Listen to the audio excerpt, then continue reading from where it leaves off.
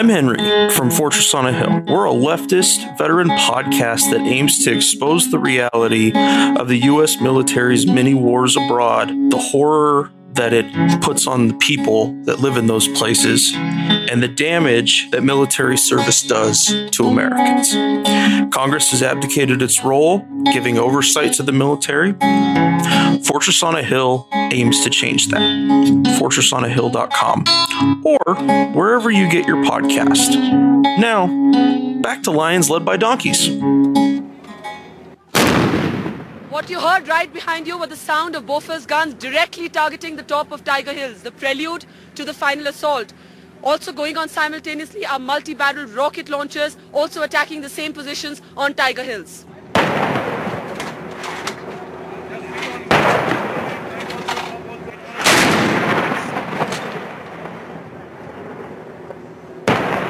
Fireballs and smoke fill the air.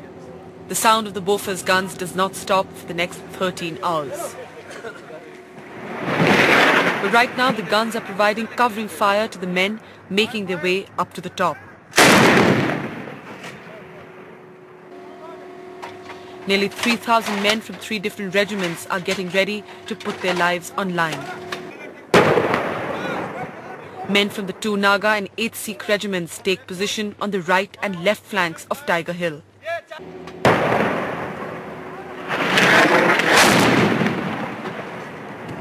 The 18 Grenadiers hide at the rear where Pakistan does not expect anyone to be. Later this will prove to be a decisive move. Hello, and welcome to yet another episode of The Lions Led by Donkeys. With me today, as seemingly always recently, is Travis. Howdy. So you came... I want to say this is your idea. Yeah, you slid in my DMs like, hey, India and Pakistan are about to go to fucking war again. We should cover one of their wars. And we picked the dumbest one we could find, which was the Kargil War. And as of most of their little conflagrations of their never-ending war over Kashmir, there seemed to be already over by the time we got to record this.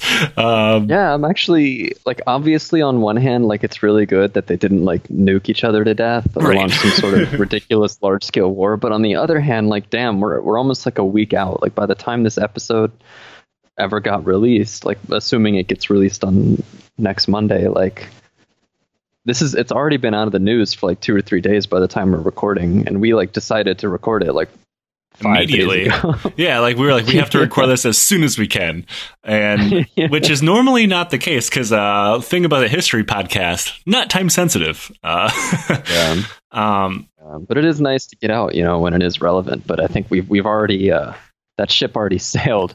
I guess. Thank God, honestly, thank God. But yeah, we get scooped by Trevor Noah. What a piece of shit. Yeah, that was fucking awful. So going into the Kargil War, we have to point out that we're not going to try to relitigate the status of Kashmir. That would be a series unto itself, and that's not something we're going to try to tackle. One, because I definitely do not know enough about it to make an educated argument, and two, both Pakistan and India can fuck off with that bullshit because Kashmir clearly belongs to the glorious Greater Kurdistan. Greater Kurdistan stretches from Albania to Japan. Biji Yasirakapo. And we figured, as there's probably a couple listeners who are, this is the thing that they studied, which is cool. Good for you, man. Okay. But most people aren't like that. So Travis is going to give us a explain like I'm 5 quick rundown of how the fuck Kashmir ended up how it is right now. The 5-minute history of India and Pakistan and Kashmir is, it's hard to really do accurately, which is good because this isn't my area of expertise. So I'll give I can give the for dummies version, and that's about it because I'm a dummy when it comes to this. I guess the best place to start would probably be when the British show up because they seem to kind of be behind everything these days. Especially in that region. Yemen. Yeah, Yemen, the Why Arabs Lose Wars article, and now India and Pakistan. So the British showed up in the early 17th century. Well, I guess specifically the British East India Company. showed up in the early 17th century along the coasts of India, and where they established just like small trading posts with the permission of the local powers, particularly the Mughal Empire, which was a very large, powerful empire in the Indian subcontinent at the time.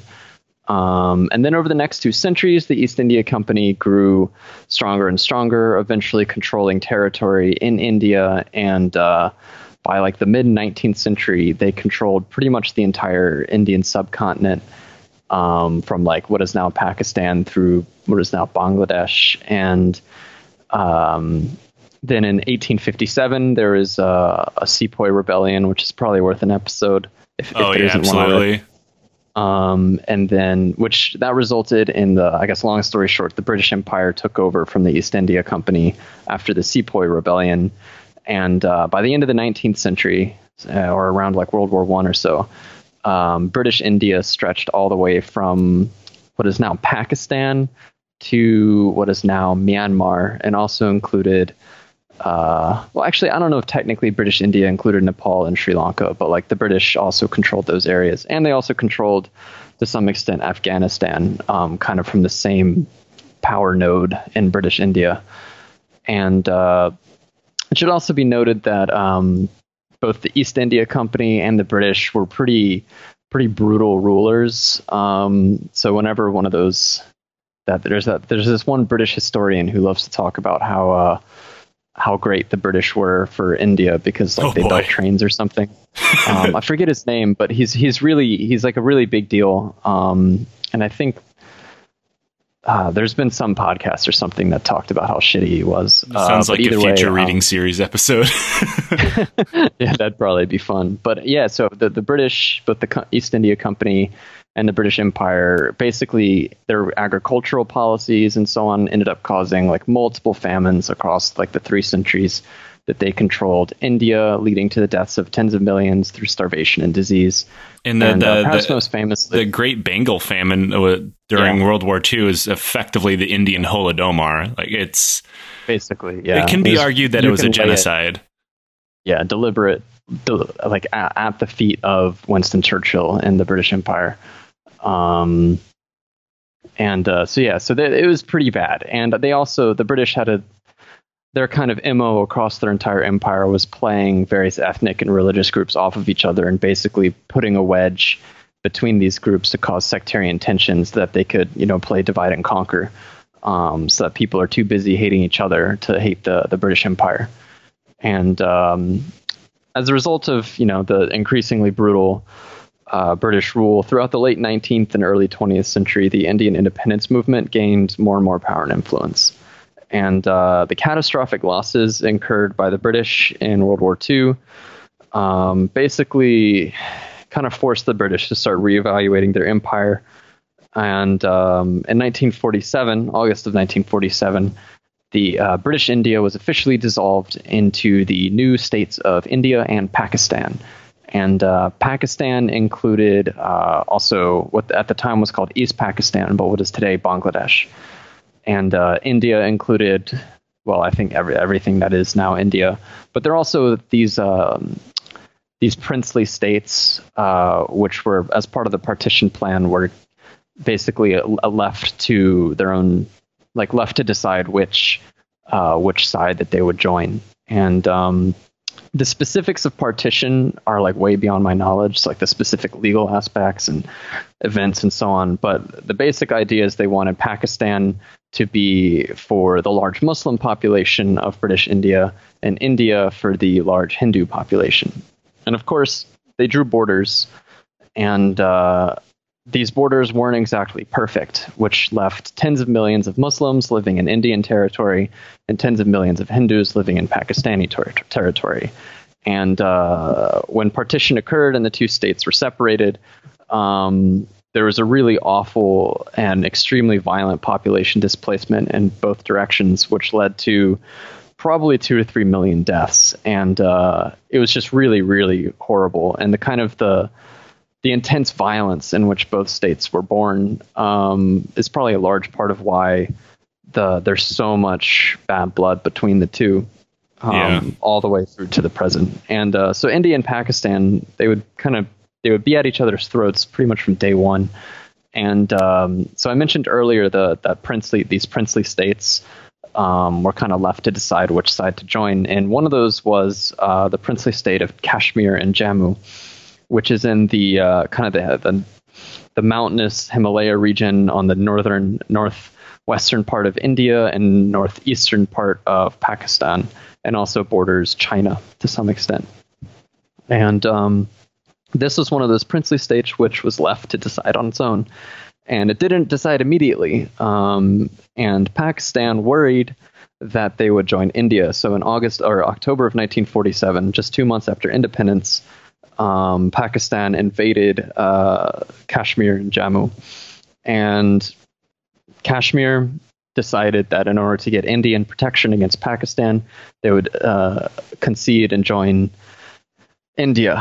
And the details of that are really complicated, but the basic idea is Kashmir sort of joined India, and India sent forces to defend it. And they fought a war in 1947 and early 1948. And in, I think, April of 1948, they agreed to a ceasefire along what they called the line of control, which divided Kashmir into basically two sections: the Pakistani section, which was about a third of the territory, and the Indian section, which was about 2/3 of the territory. And this line of control would be the kind of de facto border between the two states in Kashmir, I think through till the present. It's still kind of there unchanged. I think it changed a little bit, but not a whole lot. Yeah. The basic principle is this semi-official division between the two, in which India gets about 2/3 and Pakistan about 1/3. And things were relatively quiet, at least by India-Pakistan standards, until 1965, when Pakistan started infiltrating forces into Kashmir in order to foment an insurgency against Indian occupation. And so India was a little bit mad about this, and so they launched a full-scale invasion of Pakistan. And the ensuing war was probably, I guess, arguably the largest conventional war since World War II. And this involved like massive armor battles and massive air battles, which and caused like huge amounts of casualties. And by the end of the war, India was generally ahead, and a ceasefire was signed. I think the war only lasted, less than 3 weeks. Like, I want to say 17 days was what I read, but either way, it was really brief, but India won. That seems to be the case in all of them. Yeah, basically. And then, so in East Pakistan, Bangladeshi independence groups were forming and gaining power. And I think that actually the biggest Bangladeshi independence group was actually a Maoist group. So going back to our Far Cry 4 episode. Yeah. And in 1971, Bangladesh declared independence from Pakistan. And in response, Pakistan launched what they called Operation Searchlight. And basically, this was the systematic mass murder of Bangladeshis.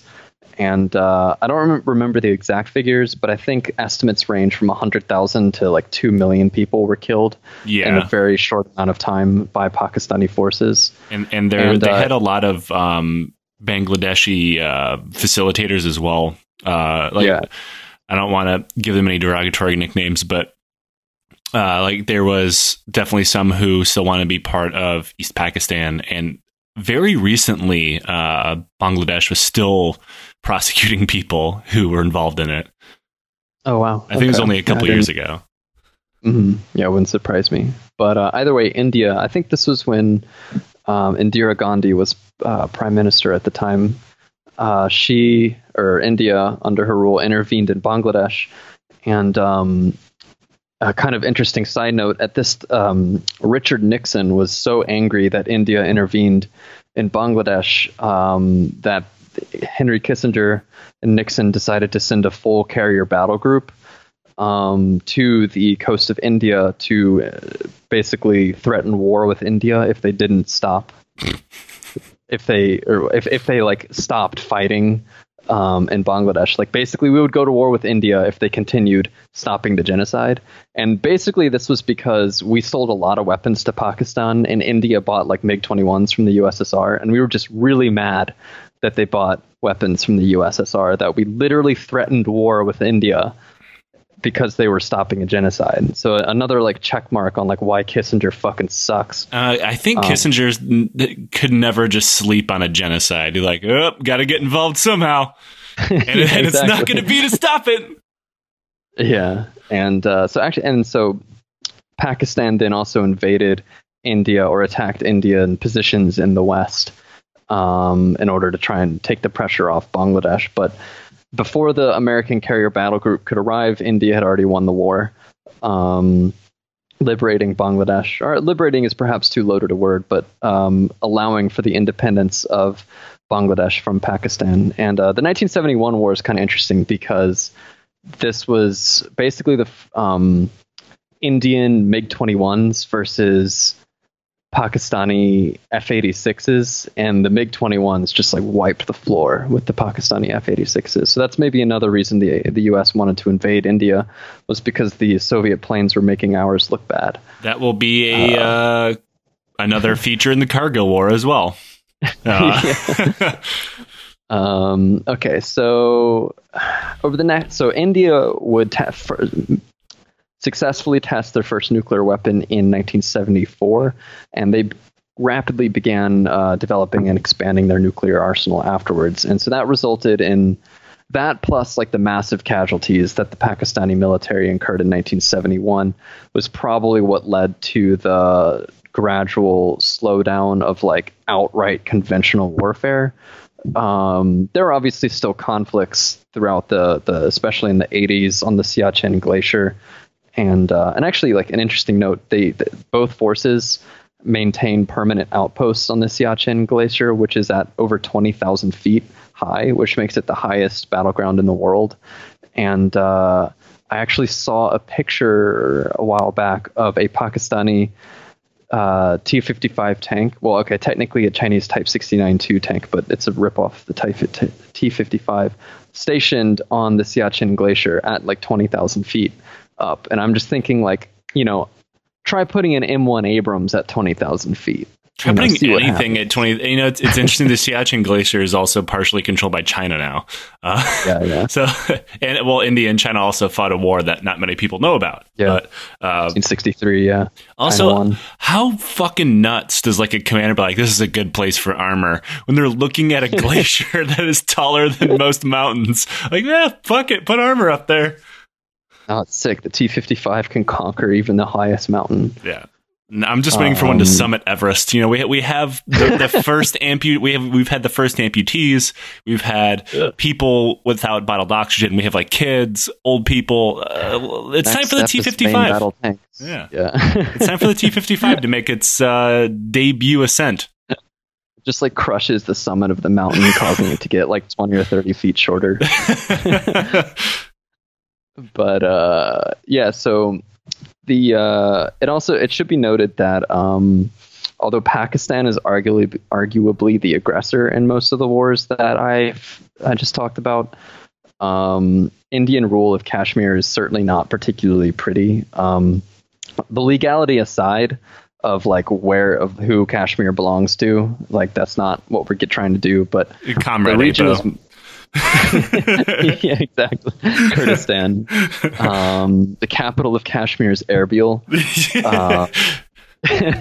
But the region is mostly Muslim, and India has a pretty bad history when it comes to its treatment of the Indian Muslim population. I think India is the second largest Muslim country in the world. I think it has nearly 200 million Muslims behind, and Indonesia is the first. But nonetheless, like, India has a really, really bad history of how it treats its Muslim population. And Indian forces in Kashmir they're an occupation force, arguably.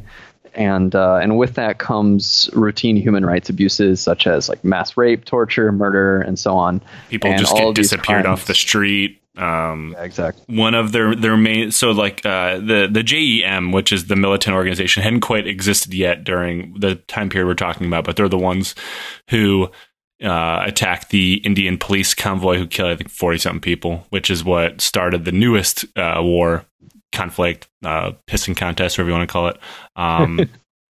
Like the Indian police in Kashmir have a tendency to disperse riots and stuff, because the riots are much more common than outright militant attacks right now. And they disperse them with birdshot from shotguns, and they aim for the face, and like BB guns, and they aim for eyes and things like that. Pretty gnarly. Yeah, that's fucking awful. That makes American police look good, which is hard to do. Yeah, exactly. And I'm sure, like, this isn't an argument that Pakistani control would be better, but it is an argument that obviously the Asayish and Peshmerga should be sent as peacekeeping forces to reclaim the region for its true owners. But yeah, they'll be disarmed and they'll let ISIS in. Yeah, because there's like 6 Christians in Kashmir. When ISIS invades, they'll just completely withdraw the Peshmerga forces and let ISIS murder all the Christians like they did. They totally didn't do in Iraq. But yeah, so the 1990s saw Pakistan increasing its support for separatist movements in Indian-controlled Kashmir, and then in 1998, Pakistan tested successfully its first nuclear weapon, and I believe that's where Joe comes in. All right, so like Travis said, India is not innocent in the things that we were going to talk about, but because of the nature of the conflict, almost all firsthand accounts and sources are Indian. So take that for what's worth. I did find a book, which I quote from extensively, that was written by a Pakistani general who helped plan the mission, or at least was in the room, knew a guy who knew a guy type situation. But it is not often in modern conflict where we can say this is absolutely somebody's fault. But this war is absolutely Pakistan's fault, and we can and we can say that with full certainty. But not entirely, because as you'll find out, it's not that easy when it comes to Pakistan or the military. It is the fault of the ISI, which is Pakistan's version of the CIA for people who don't know. The ISI is pretty fucking notorious for doing shit completely on their own with no input from the government. It's one of the reasons why it's actually not that hard to believe that the Pakistani government had no fucking idea Osama bin Laden was in Pakistan. Yeah. Because the ISI is just that powerful. So in the winter of 1998, people, we'll say, started crossing the line of control that separated India from Pakistani Kashmir into Indian-controlled Kashmir, and they started taking strategic points. So Pakistan said that they were freedom fighters. And so there's also sources at first that said they're Kashmiri militants trained by the ISI, or even Afghan mercenaries who, for somehow or another, took a break from the ongoing Afghan civil war going on next door to just jump on over and do more civil war. So, but the fact remains is they were absolutely and 100% Pakistani regular soldiers. They actually didn't even do that good of a job covering their tracks, which we'll talk about in a little bit. The Pakistani soldiers stormed over the border in what became known as Operation Badr, and their goal was to take high points, choke points, points that would be very, very defensible. They weren't just going to like sweep the Indian army out of Kashmir. That wasn't their goal. But what you do have to ask is, why the fuck did they want to trigger a conflict? Because, I mean, you're not just going to be able to storm across the LOC and take things. That's like saying North Korea is going to be able to storm across the DMZ and take a high point just because they want it, and South Korea isn't going to respond. So every war Pakistan had fought against India to that point had been a crushing defeat. Most of them stopped specifically because India did not want to keep advancing. In this case, they wanted India to withdraw completely from the Siachen Glacier, thus somehow magically forcing India to negotiate on the wider Kashmir conflict and bring the whole thing to a close. It doesn't make a lot of sense. Which I know Travis talked about the Siachen Glacier a little bit already, but like most things in Kashmir, it's claimed by both sides, neither of whom accept the other's claim. So why did they want to control a meaningless fucking glacier that's 20,000 feet in the air? If you're looking for a legitimate answer, there isn't one other than territory. Like when people complain about, we lost the Sichuan glacier, they just talk about how large of a landmass they lost. It's not worth anything. Like that T-55 on top of a 20,000 foot mountain isn't going to fucking do anything. You can't, you can't just rain main gun rounds down from a fucking mountain. That's not how it works. A glacier is useless. A military high ground is like a 20,000 foot glacier isn't a ridgeline or a hill or something. It's a mountain.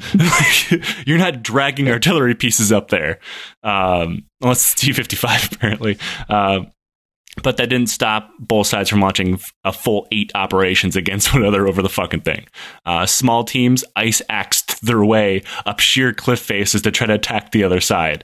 In the end, there was an Operation Rajiv, which involved Indian soldiers scaling a literal ice fortress and attacking the enemy with bayonets and hand grenades, 21,000 feet in the air, over nothing.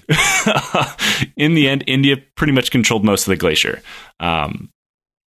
But in order to get India off their glacier, they'd have to get something to bargain with, which brings us to the town of Kargil, another completely pointless piece of shit. I don't mean to disparage the fine people of the town of Kargil, but I mean, it was a population of 9,000 and there was nothing there. The only thing that was useful was not the town itself, but rather where it was. So Kashmir, and especially this region of Kashmir, is incredibly rugged, and even the best roads are only about 2 lanes wide. And since air travel in a place of such high elevation is actually kind of difficult, almost all traffic comes in by road. So if the Pakistanis could seize Kargil, they could control part of an Indian national highway that ran through it, effectively blackmailing the Indians to get the fuck off the glacier. If this sounds like a bad idea, it's because it is, and the ISI knew it was. The ISI had submitted this exact same plan to 2 different prime ministers in the past. One was Zia ul Haq, someone who was so bad at their job that they created the fucking Taliban, and the other was Benazir Bhutto, who was so bad at their job they were kicked out of office for corruption. Both of them told the ISI that shit was nuts and not to do it. Their main worry was, India would attack them. A military operation against India would draw them into another large-scale war that they had no hope of winning. So that's why this time around, the ISI didn't bother to ask for permission. In 1999, the Indians found evidence of massive amounts of infiltration, and the Prime Minister of Pakistan got an urgent phone call from the Prime Minister of India, Bihari Vajpayee, asking him just what the fuck was he doing. The Pakistani Prime Minister then ordered an emergency meeting because the Prime Minister had no idea what he was talking about. In the meeting, the Pakistani Prime Minister Nawaz Sharif was brought equal parts lies and misdirection to prove that what the Indian Prime Minister was saying was not entirely true. This was presented to him by the ISI and the Pakistani Chief of Staff, Pervez Musharraf. The Chief of Staff and the ISI told the Pakistani Prime Minister that troops had not crossed the line of control, and that the Indian forces were simply fighting Kashmiri militants, which they were supporting and everybody was totally fine with. They even brought out a map to show him exactly where the soldiers were. Now, how do they know? So the thing was, the map was an operational map and like a military type map that the ISI was actually using to plan their operation. It did actually have Pakistani army positions dozens of miles the LOC clearly marked all over the goddamn place. The map, it turned out, was one of the misdirections. The map had no text on it, only symbols, and the LOC was not marked. The military commanders and ISI directors presented in the room gave absolutely no orientation to the map to the Prime Minister as to what the symbols on the map meant or where the places were. Now, for a Prime Minister of a country the size of Pakistan, you would expect that they kind of know where the LOC is, but not exactly. And that is what the ISI was hoping, and they were right. Yeah. And for reasons that nobody's entirely sure of, the Prime Minister did not ask.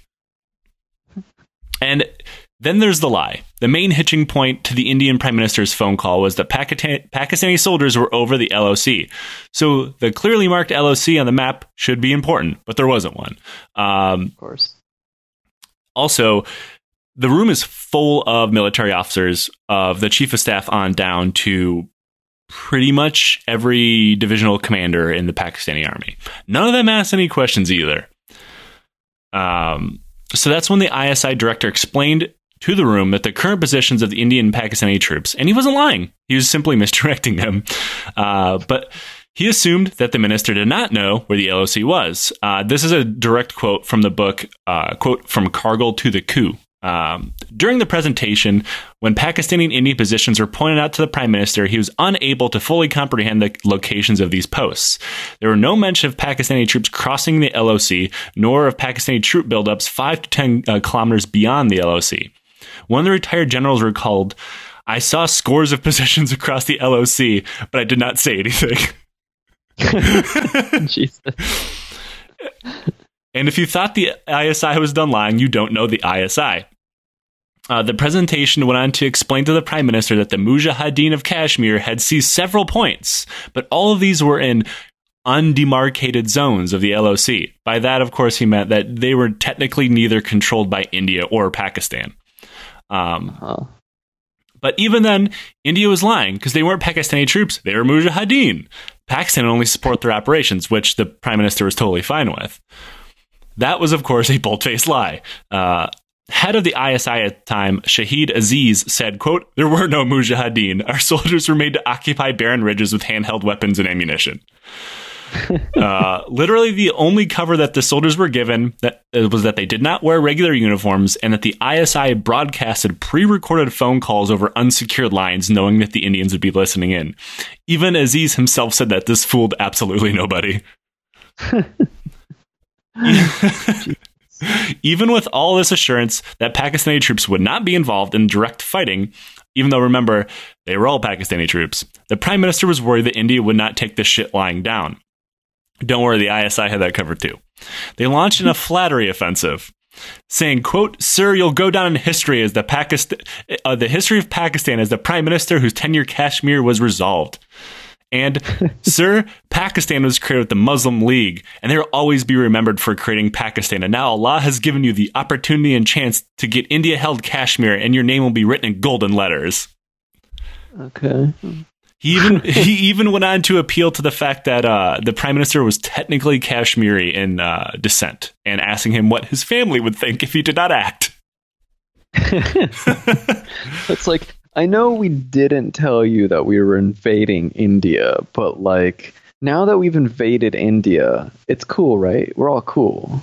And the plan that they had for like the mental gymnastics that were required for anybody to believe what they believed of how India would respond to this is outstanding. Also, they quickly explained that the Indians had already lost the strategic points as the infiltrators had secured them, and they were impossible to take back. They thought the Indians would do the exact same thing the Pakistanis did when they lost control of the Saichen Glacier. Keep their fucking mouths shut. So when that happened, then Prime Minister Zia-ul-Haq did not want to say shit when the Indians took control of the area out of embarrassment.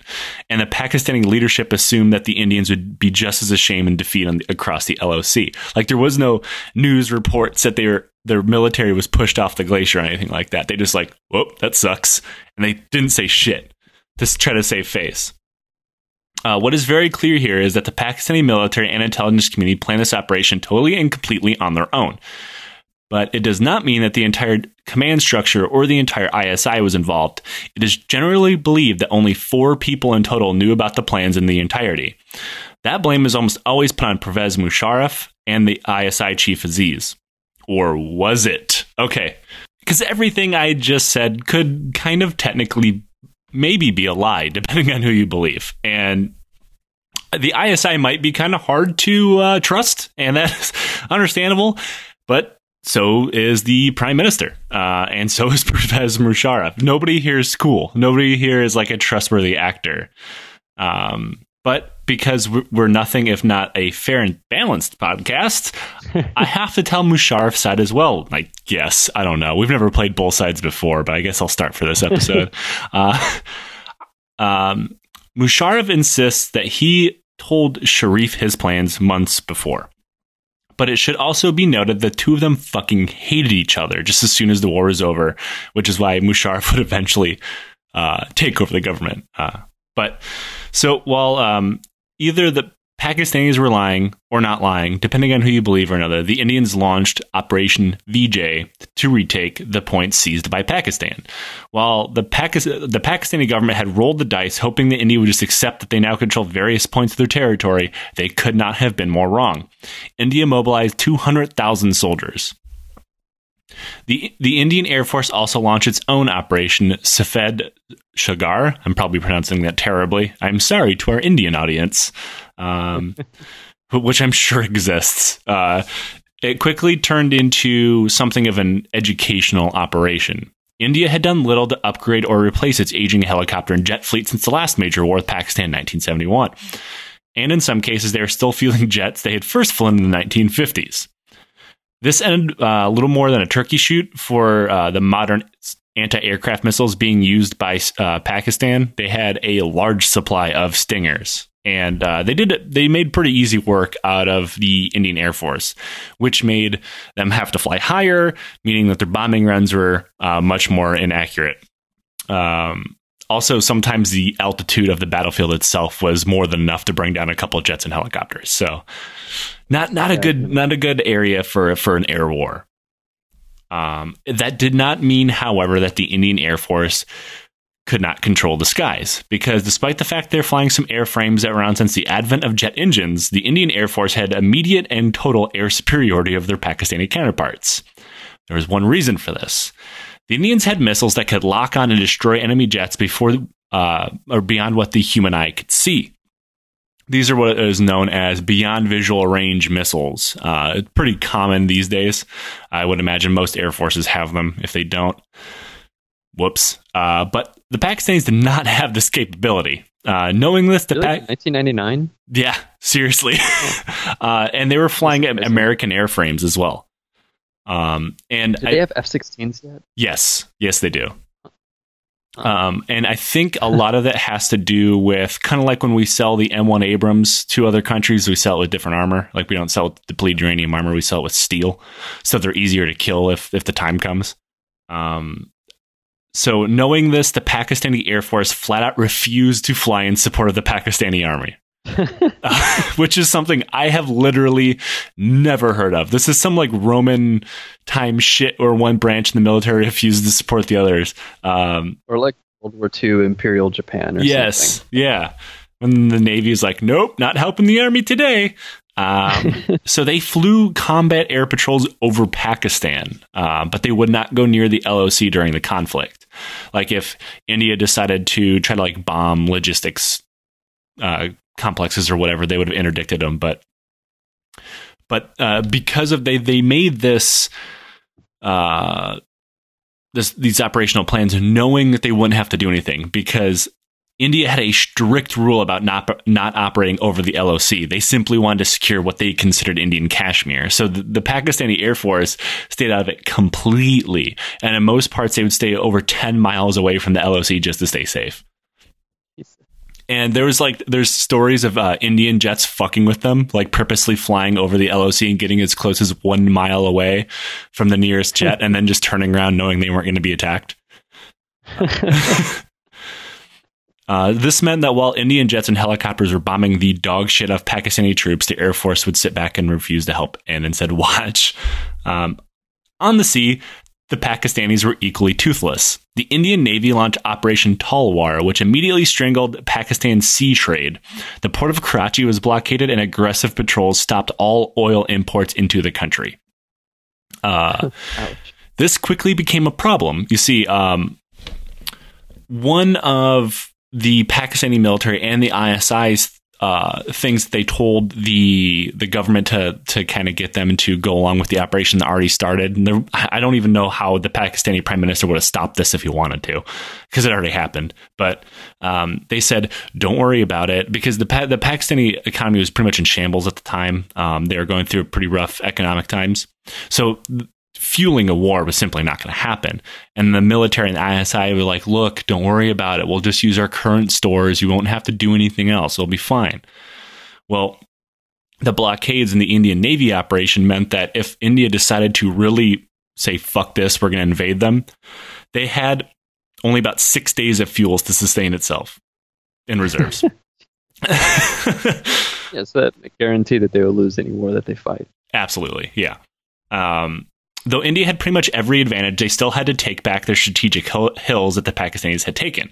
And it turns out that was going to be really fucking hard. The Pakistanis controlled every high point and used the terrain artillery down at the slowly advancing Indian troops. The Pakistanis also laid down something around like 10,000 landmines in the few approaches that the Indians could take. The Indians would have to retake these positions one by one. And, I mean, this is the most modern mountain warfare I've ever heard of. Yeah. And it still resembles something out of like the Italian front of World War I for the most part. Yeah. I mean, honestly, like at that kind of altitude and that kind of terrain, like what good is technology? It's really not a whole lot. Like they tried to, so like the Pakistanis had this American equipment that would help, that they would put up, and it would help them try to find where like shots were coming from. That was like the most, I think it's like, I don't know. I had it in Afghanistan. It's fucking worthless, but like the computer will tell you where the enemy is depending on where their gunshot came from. That is about the most advanced piece of technology I see being used in this conflict. Other than that, it's almost all frontal assaults with artillery support. And it's not even big artillery support because they have to bring these fucking guns up mountains. So it's really small field pieces. Yeah, like, I don't know, like 105 millimeter, like short howitzers or something. Yeah, and a lot of really small mortars. So one of these battles was the Battle of Tiger Hill, and it would be one of the most insane of the entire conflict. First of all, Tiger Hill was not a hill. It was a 1,000-foot sheer cliff face covered in ice and snow. The Pakistanis were high up on the cliffs, raining machine gun fire and grenades down the Indian troops. And that is when one Jahara Singh Yadav decided to take charge of the assault up a fucking cliff. Remember, this is not a hill. And he decided to do this by free climbing up a cliff face with an ice axe to attach ropes for the soldiers behind him, all while being shot at. Yadav was shot 14 fucking times and did not stop climbing. When he was done doing that, he saw his platoon got pinned down again and could not keep going up the ropes. So Yadav climbed another 60 feet up another sheer cliff face. And so, like, he had already lost his rifle. I guess I should probably point that out. The only thing he had was a whole bunch of hand grenades and a knife. And his ice axe, of course. So he climbed up a cliff and destroyed a Pakistani position using only a bayonet and hand grenades. Then when another bunker opened up on his platoon, he forced himself to get up, probably higher than a motherfucker off blood loss at this point, and like altitude sickness. Those two can't combine to make like a good like mindset. And then he charged the other machine gun position, ice axing 4 people to death in the process. He survived.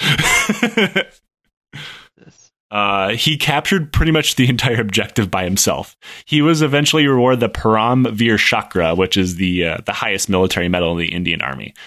And there's actually a strange event happened on Tiger Hill that day. The Indian Army recommended another soldier for the highest medal for heroism on that day. And that was a Pakistani captain named Colonel Sher Khan. Interesting. So after they had taken Tiger Hill, Khan had led a frontal counterattack personally. Like, he led his whole platoon from the front. They were all killed by a hail of machine gun bullets, mind you. But apparently the Indian officer present was so moved by his bravery that he wrote him an award citation and stapled it to his corpse. Damn, pretty cool. I have never heard of anybody doing that ever. I feel like I feel like I've read a lot more stories about like these kinds of like insane acts of bravery and like old school like 19th century like warrior honor kind of nonsense from like India and Pakistan than anybody else. Yeah, India has the same, so total outsider point of view from doing research on this and just reading a lot about military history. It seems like India's military culture is nearly unchanged from colonial times. Like it is very, very firmly situated in like the gentlemanly warfare aspect of things, which is really weird. But they literally wrote an award citation for dead enemy and stapled it to his corpse. And he got it. In 2010, Khan was awarded the medal, the Nishan-e-Haider, which is the highest award that Pakistan has to offer, based on an enemy's citation. That's pretty cool. Yeah, that's fucking sweet. And like his, I think it was his brother or his nephew got the medal for him posthumously. And he said, like, I'm very happy that our enemies are not cowards, because cowards would not do this, or something like that. I'm like, that's fucking badass. That's like so old school. I would expect that to happen like during like the Battle of Waterloo or some shit. Yeah, exactly. Like nowadays, if like, you know, some like Taliban soldiers did something really brave while fighting Marines, the Marines would just like pee on their corpses and then post racist memes. Imagine like a peer on peer war, like when fucking Russia invaded Georgia, like they just shot people in the face and threw them in a ditch.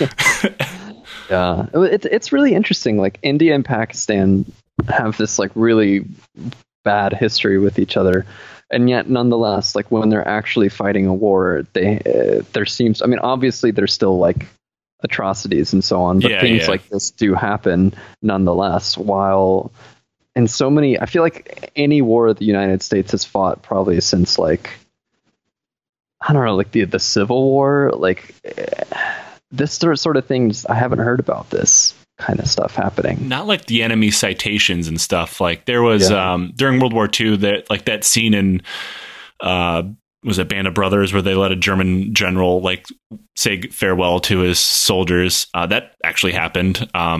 Stuff like that. I guess there was incidents of Japanese commanders wanting to surrender and hand over their sword, and like the Marine officer or Army officer accepting the surrender, let him keep it. Stuff like that. But it's super few and far between. Not shit like this. Like even recently when the guy with the bitchin' mustache was shot down over Pakistan like 2 weeks ago. The Kashmiris were pretty upset that he was bombing them, so they're like beating the shit out of him, and Pakistani soldiers showed up and like saved him, which is shocking. Like I wouldn't expect. I don't know why, but I would expect them to not do that because they were just bombing them.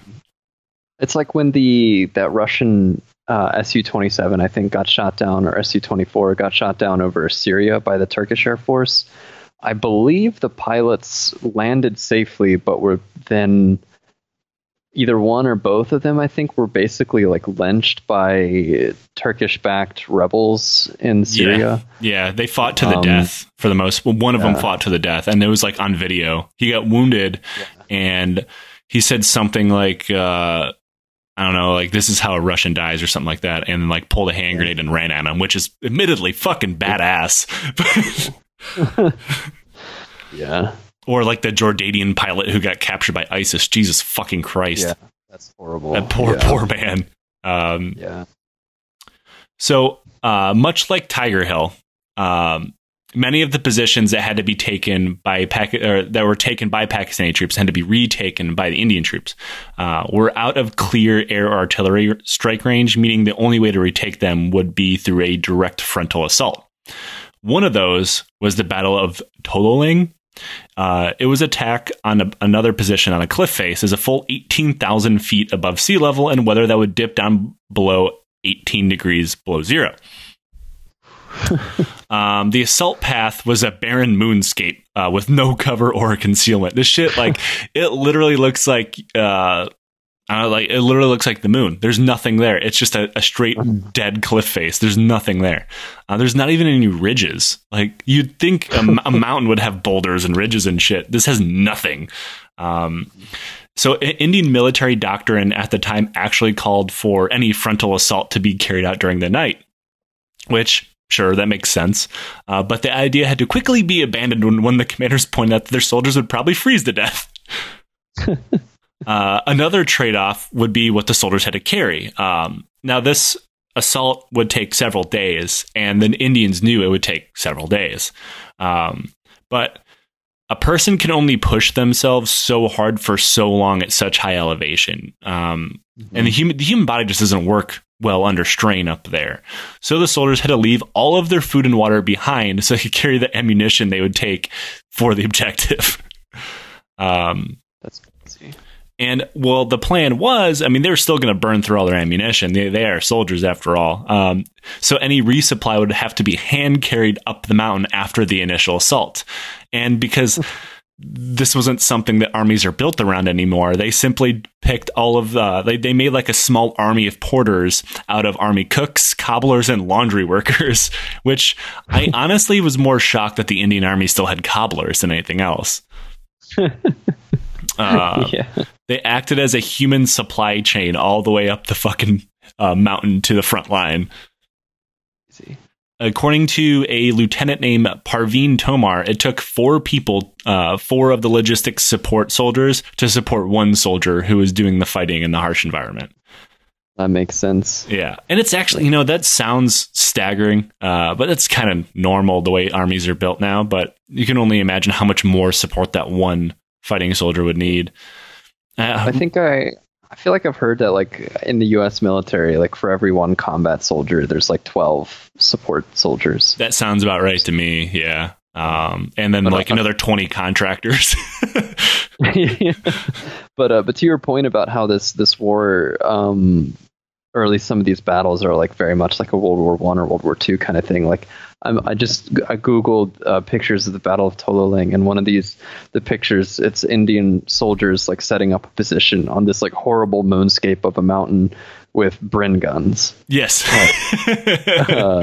So like, I mean, honestly, like I would probably rather have a Bren gun going up that mountain than like a M240 or something, because I'm sure it weighs less and you don't have to carry as much ammo. So like they're probably better off with Bren guns than like what would be like a more modern light machine gun. Yeah, and I mean, at least the Bren's gonna. I mean, I carried a 240, and the 240s are incredibly reliable, but I never carried it fucking 18,000 feet up and like in the snow. And I mean, it's like negative 18 degrees. I don't know how it's gonna work up there. The Bren, it's probably gonna be all right. Yeah. If it's 1999, like that Bren gun, it works, like because it's been shooting for 60 years by that point. And it's incredible that they brought the Indians brought artillery to this battle, and the Pakistanis really had none. But the Indian artillery commanders admitted they weren't really doing much because they had to fire up a mountainside and then hope it dropped down on the enemy behind it, and it did not really work. Yeah, that's tough. Yeah, this really does look like something out of like the Ottoman campaign, and when they try to invade Russia, like it's fucking looks obscene. And because they had to wait until broad daylight, and this is. I feel like this is what if somebody built a fucking fortress on Everest and you had to assault Mount Everest, this is what it would look like. And in broad daylight, the order was given to, quote, just go up there and bring them down by their necks. That's so old school. What the heck? And damn the torpedoes. Right. Full speed ahead. Don't give up the ship.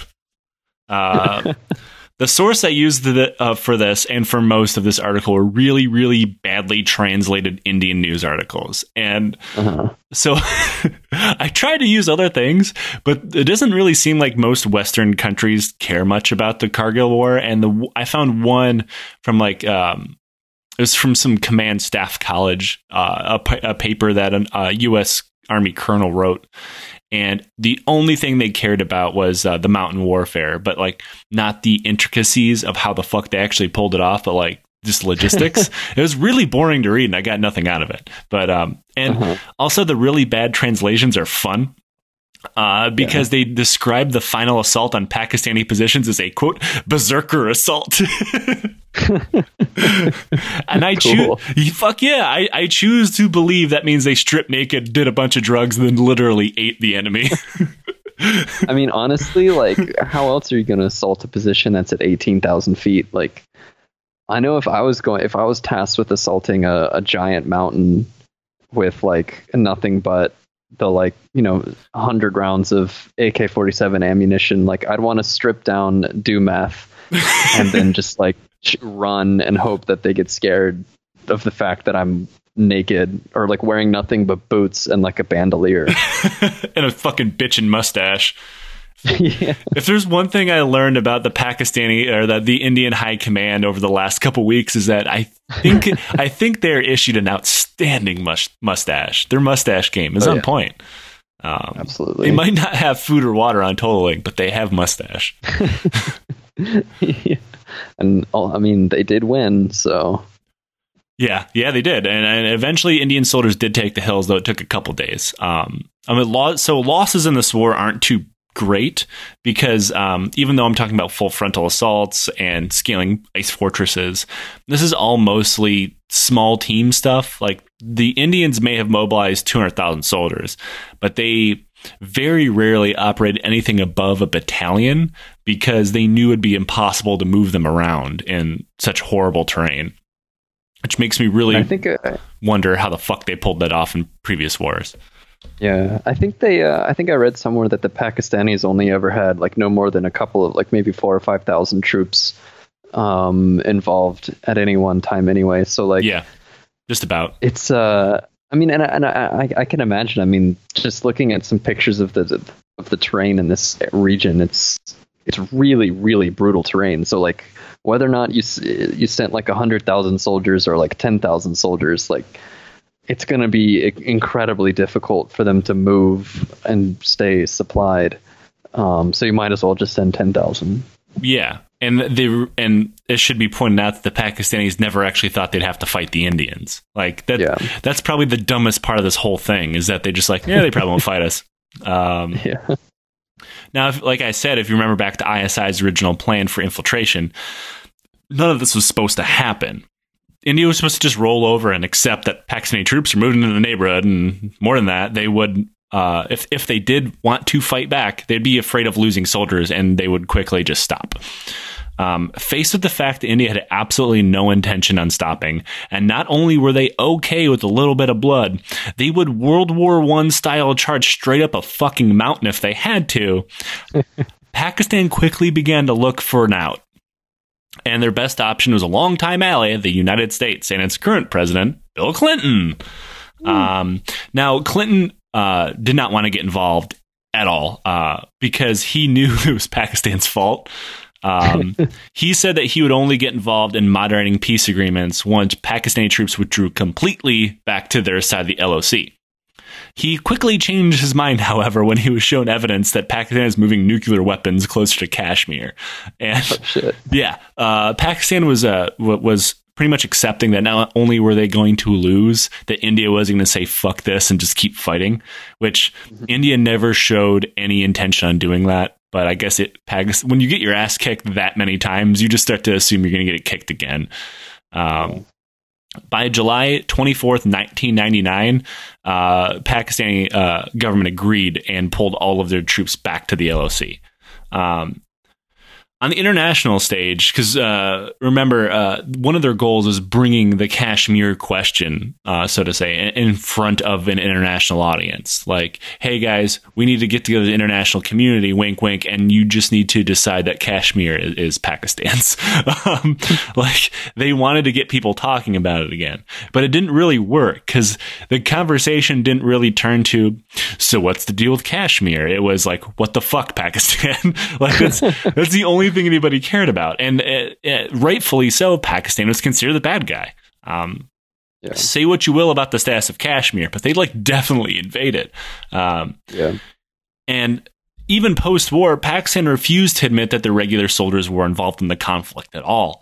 That was one of the reasons why it took Khan, the Pakistani soldier who who was given a citation by an Indian soldier, all the way until 2010 to get his award, because it wasn't until 2010 that Pakistan admitted that they did it. Pakistan also awarded 90 other people awards for gallantry during the fighting. There's also a website.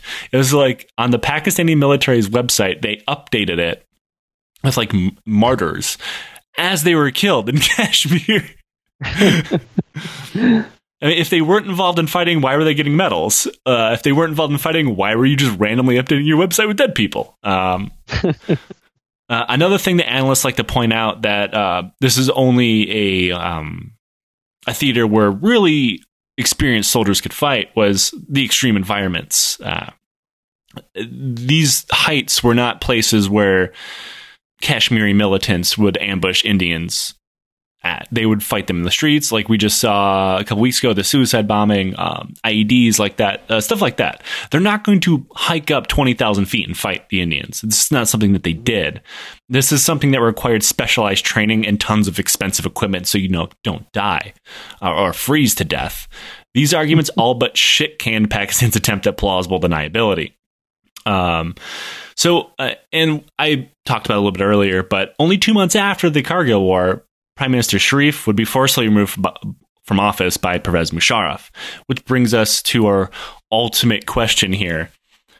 What the fuck, ISI? Like, what was the point? And if you take them on the surface for what they say and just trust that they just thought that the Indians would roll over, you have to either accept that the ISI is incredibly incompetent, or there's more to it. Because nobody believed that this was going to happen. And even Aziz, who was the ISI chief at the time, was like, yeah, this war's fucked. Our bad. But like almost so the Pakistani high command was involved with the ISI in planning this, which how the prime minister ended up firing a lot of them. And he ended up firing Pervez Musharraf, which is why he launched his coup. So you have to accept that not only did the ISI plan this so Pervez Musharraf could get in power, but they also just figured that these particular people would be fired in order for him to launch a coup, which is like, I don't know, to steal a saying from fucking QAnon, that's like 18D fucking Chinese checkers level shit. And I don't know if I believe it. Like, yeah, I believe that the ISI wanted to fuck with Sharif. Like, I do believe that. Otherwise, they would ask for permission. But I don't know if Pervez Musharraf was their ultimate goal. I just don't know. And the ISI does so many things that retroactively fuck over Pakistan that it's not like, this, for instance, like where you compare them to the CIA a lot. The CIA does a lot of fucked up shit, and they end up having a lot of tertiary blowback on their operations, like, I don't know, creating the fucking Mujahideen in Afghanistan. All these death squads in Latin America drive hundreds of thousands of immigrants north, shit like that. But if you look at it at the time of when they did it, it at least makes sense. Like, to further America's goals, no matter how nefarious they are, you're like, okay, that makes sense. Nothing the ISI did here makes any fucking sense to me. Like, do you see anything here that makes sense? Yeah, it's pretty bizarre. I don't know, man. I mean, we're not intelligence wonks, but like, I know somebody like, well, if you look at the past of Kashmir, and no, it's like, this is dumb. This is so dumb. This whole war is like when North Korea fucking built the largest flagpole and put the world's largest flag on it. So South Korea built like a sound system. Like, nobody gives a shit. It means nothing. The only thing that happened is like 1,000 people died. Yeah. I mean, honestly, I feel like that's most wars since like, since like Vietnam. Well, even Vietnam. Like, Vietnam itself, yeah. It's like the Iran-Iraq war was 8 years long. Probably 1 million people died, and nothing really changed at the end of it. No, Saddam was in a lot of debt. Yeah, like Saddam invades Kuwait in 1991. Like tens of thousands of people die, and nothing's really changed at the end of it. Yeah. I guess you could say like when Russia invaded Georgia in 2008, they like seized a tiny piece of territory that literally nobody else in the entire world gives a shit about except like the 8 people in Georgia and like the 3 people who live in that piece of territory. Yeah, I don't know, man. Like, I have a theory, and it's bad, but it's as bad as a theory as the rest of the ISI. And then there's the greater ISI Boonk Gang theory. Have you ever heard of Boonk? Boonk Gang? He's a fucking terrible stand-up comedian, not really a stand-up comedian. He just like stunts on Instagram. Yeah, all he does. So he's like this. He looks a lot like he looks like a SoundCloud rapper. He has tattoos all over his face and has a grill and shit. And he goes into places and just steals shit on camera, and he live streams it, and he'll just yell gang shit, Boonk Gang, just for laughs. And I like, it's completely self-destructive of himself because he gets arrested all the time. He got shot once. Like, Jesus. I feel like ISI is doing it for the for the gang shit. It doesn't make it. No, this doesn't make sense. But I'm calling it. ISI is the original Boonk Gang, and he's just stealing. They should have waited until now to do it because like there's no clout in 1999. But like. If they had done it now, they could have like live streamed that shit and gotten like so much clout, dude. Yeah, I mean, the hashtag would have been trending. So, for better or for worse, that's the Kargil War, and it is apparently created by SoundCloud rappers, and that is now historical fact. Actually, Takeshi 6ix9ine is the is Musharraf. That's the so him getting arrested for racketeering is like Musharraf being ousted from power. Something like that. In this world that we created, war would be a whole lot more colorful. Travis, thank you as always for coming on and once again fighting through losing power. Yeah, well, I mean, as we said when the power came back on, I'm excited for when Kurdistan reclaims Kashmir, because then Kurdistan can have access to all the hydroelectric power plants in the Kashmir region, so that when they lay the giant ring of or line of extension cables from Kashmir across Pakistan, Afghanistan, Iran, all the way here to Erbil, I can have electricity 24 hours a day. I feel like that power line would look a whole lot when like I'm a little bit older than you, but I remember back then we had like LAN parties and you just had this fucking daisy chain of extension cords going across the house. But it's like over the course of fucking 6 countries. I feel like that's a fun game that all of our listeners can play is try to pick out when Travis lost power. Well, because it has happened in every single episode. Pretty much every episode. Yeah. Most of them, I think, at the end. So I think the last episode I remember listening to it, and you can kind of tell when I lose power because it's like I'm just kind of gone, and you like end the episode. Yeah, quickly wrap it up. And the one before that, it's like the audio changes like in the middle of a sentence because you like cut the recording and start it over again. Oh, poor Nate. I'm sorry, Nate. Thanks again for stopping by. You can follow us on the Twitter at Lions_by. You can follow Travis at Haycraft_Travis. And you can follow me for all your shit posting needs at JCast99.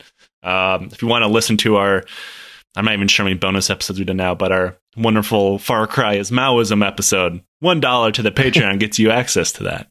So until next week, we will see you guys later. Hi, this is Nate Bethea, and I'm the producer of the Lions Led by Donkeys podcast. This show is brought to you by Audible, and as it just so happens, Audible is offering our listeners a free audiobook with a 30-day trial membership. Just go to audibletrial.com/donkeys and browse the selection of audio programs. Download a title for free and start listening. Once again, that's www.audibletrial.com/donkeys to get started.